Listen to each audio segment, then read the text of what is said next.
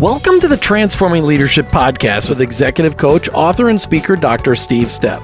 I'm your host, Jim Brangenberg. For more information about Dr. Steff and how the Transforming Leadership team builds effectiveness in leaders, please look online at tleadership.com. That's tleadership.com. Now let's join Dr. Steff in the studio. Hi, I'm Jim Brangenberg with Transforming Leadership, and I'm joined by Dr. Steve Steff.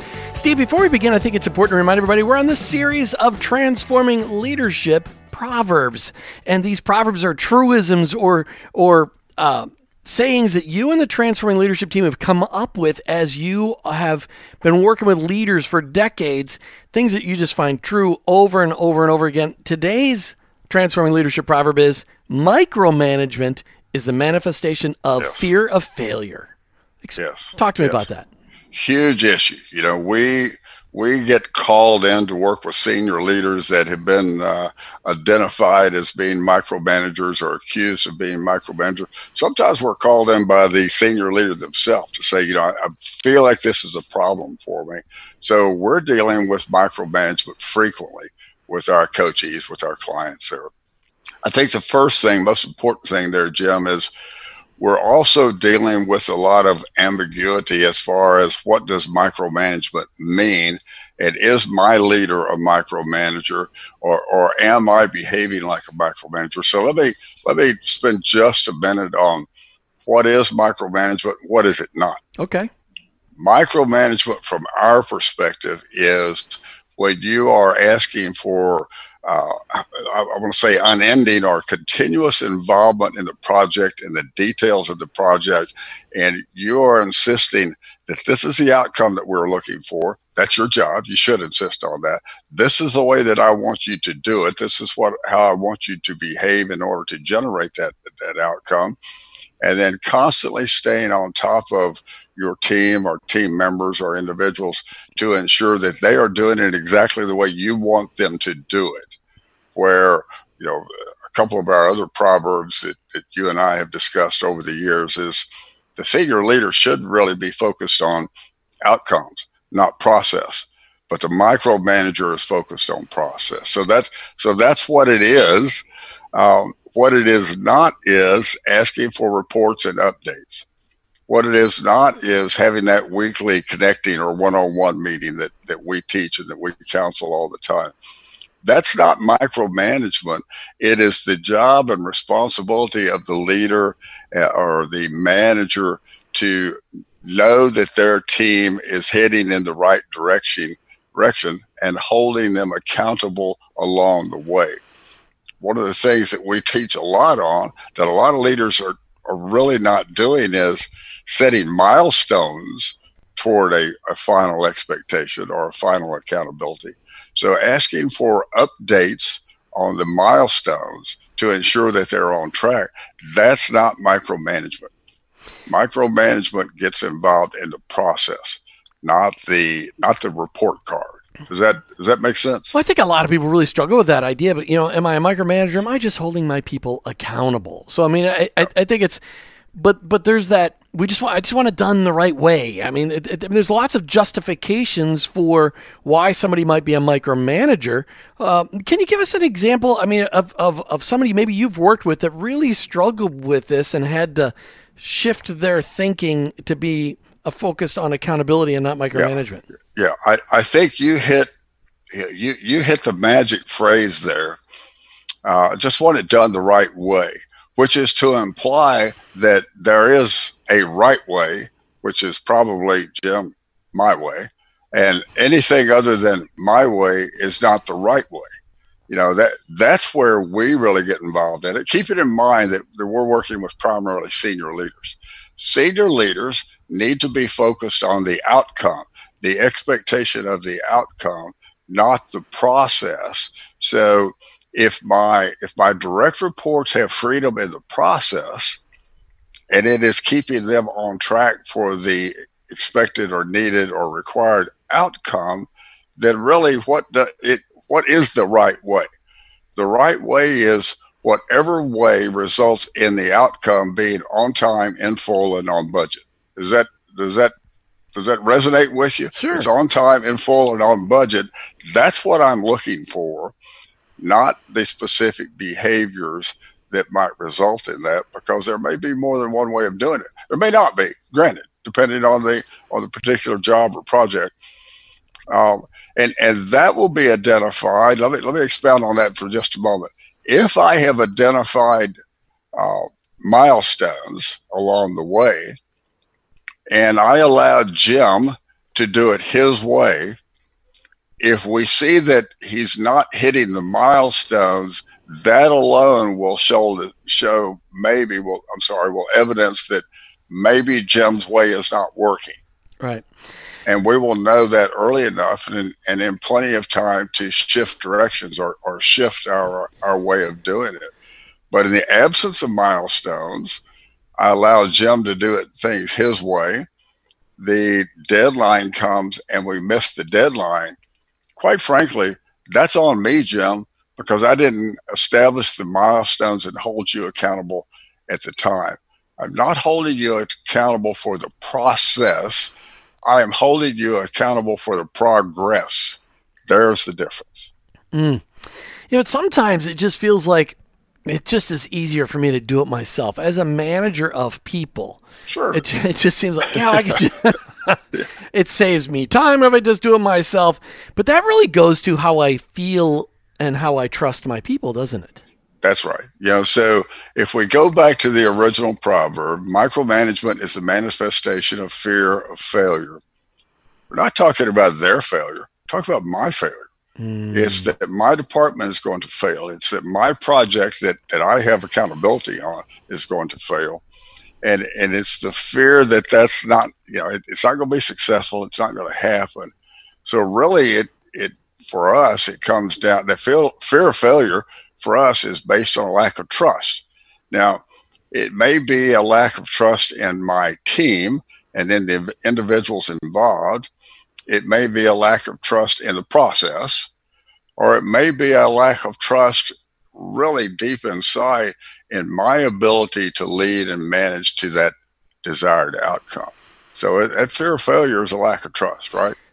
And fear, when we have fear in our lives, it makes us do funny things. Oh, it does. I mean, fear drives us. What it makes this person do is micromanage. Yeah. Right.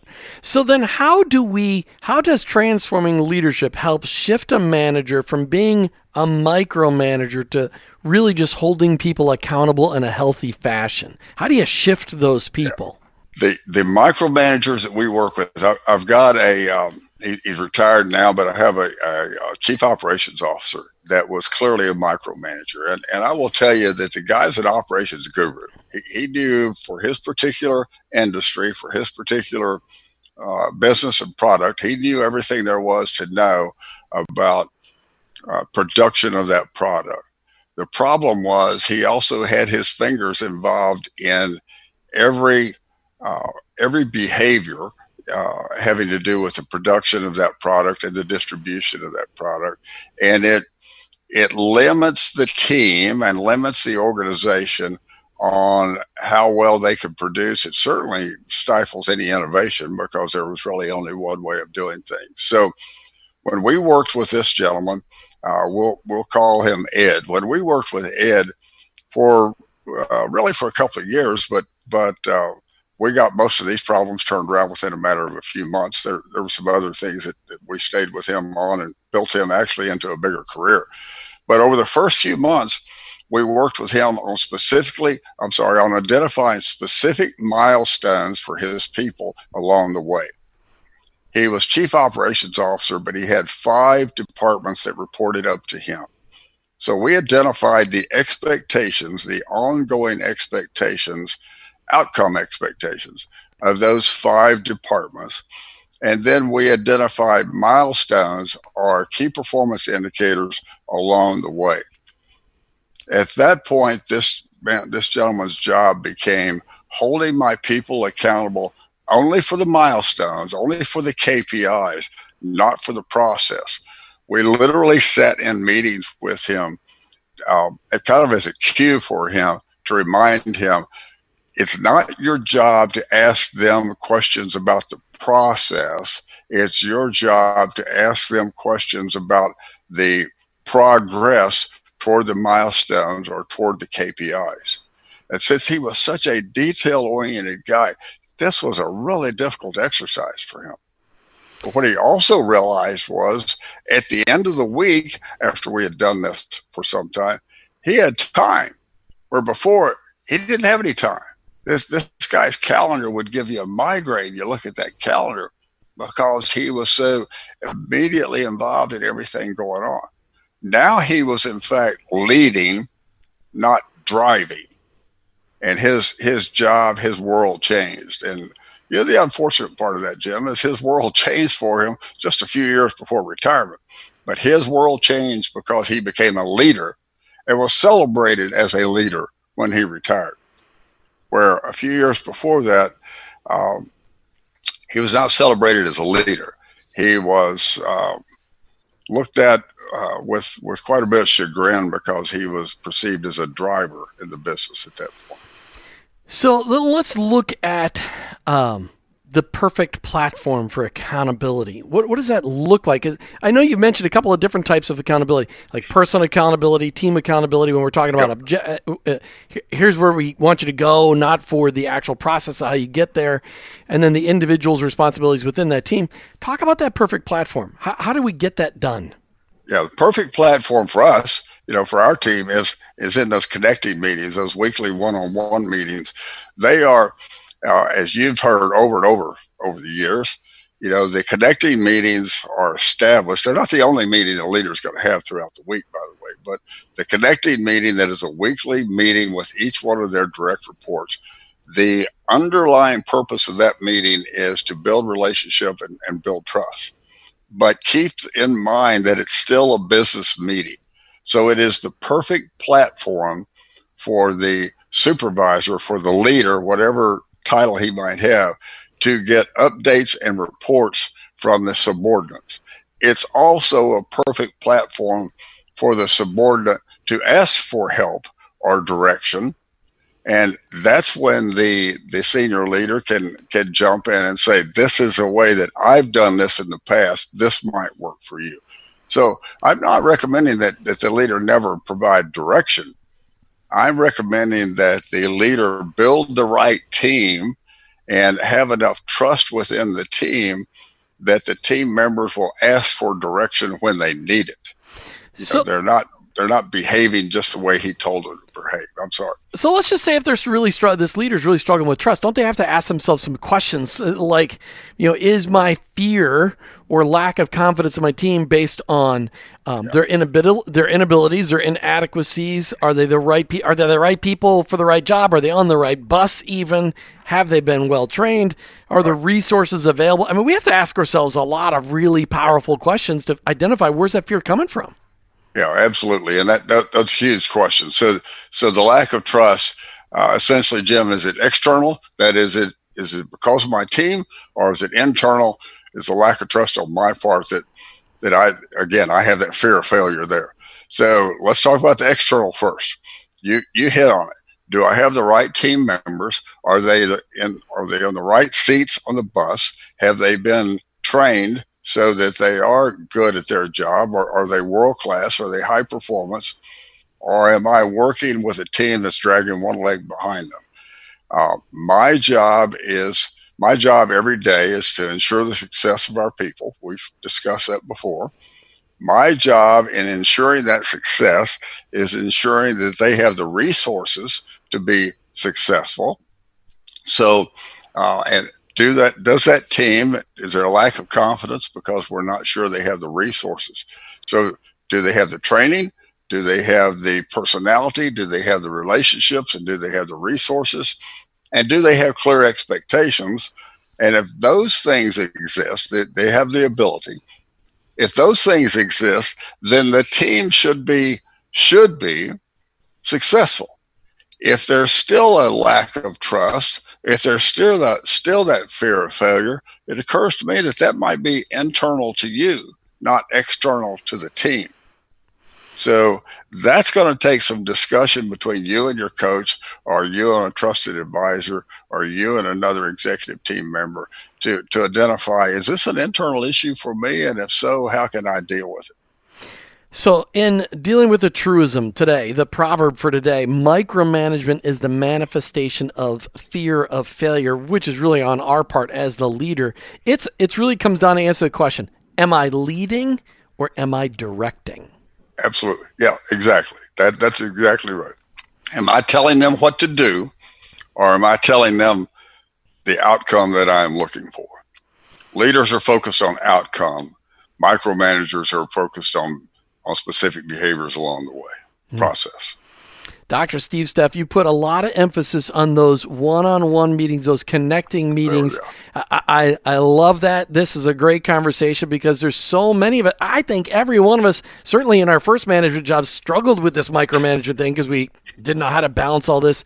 But it's a great thing if we still have friends or if we ourselves are leaders that are struggling with micromanaging out of fear to be able to deal with these issues in a powerful, productive way it's a great conversation. Thank you, Steve. Jim, before we go, I know we're running tight on time. Let me hit you with this. A organization that I was on the phone with yesterday, we were reviewing their engagement report, and this organization, for those managers that are having connecting or one-on-one meetings with their direct reports, there are 24 points better engagement for that team that are having the connecting meetings as opposed to that team that is not. 24 points.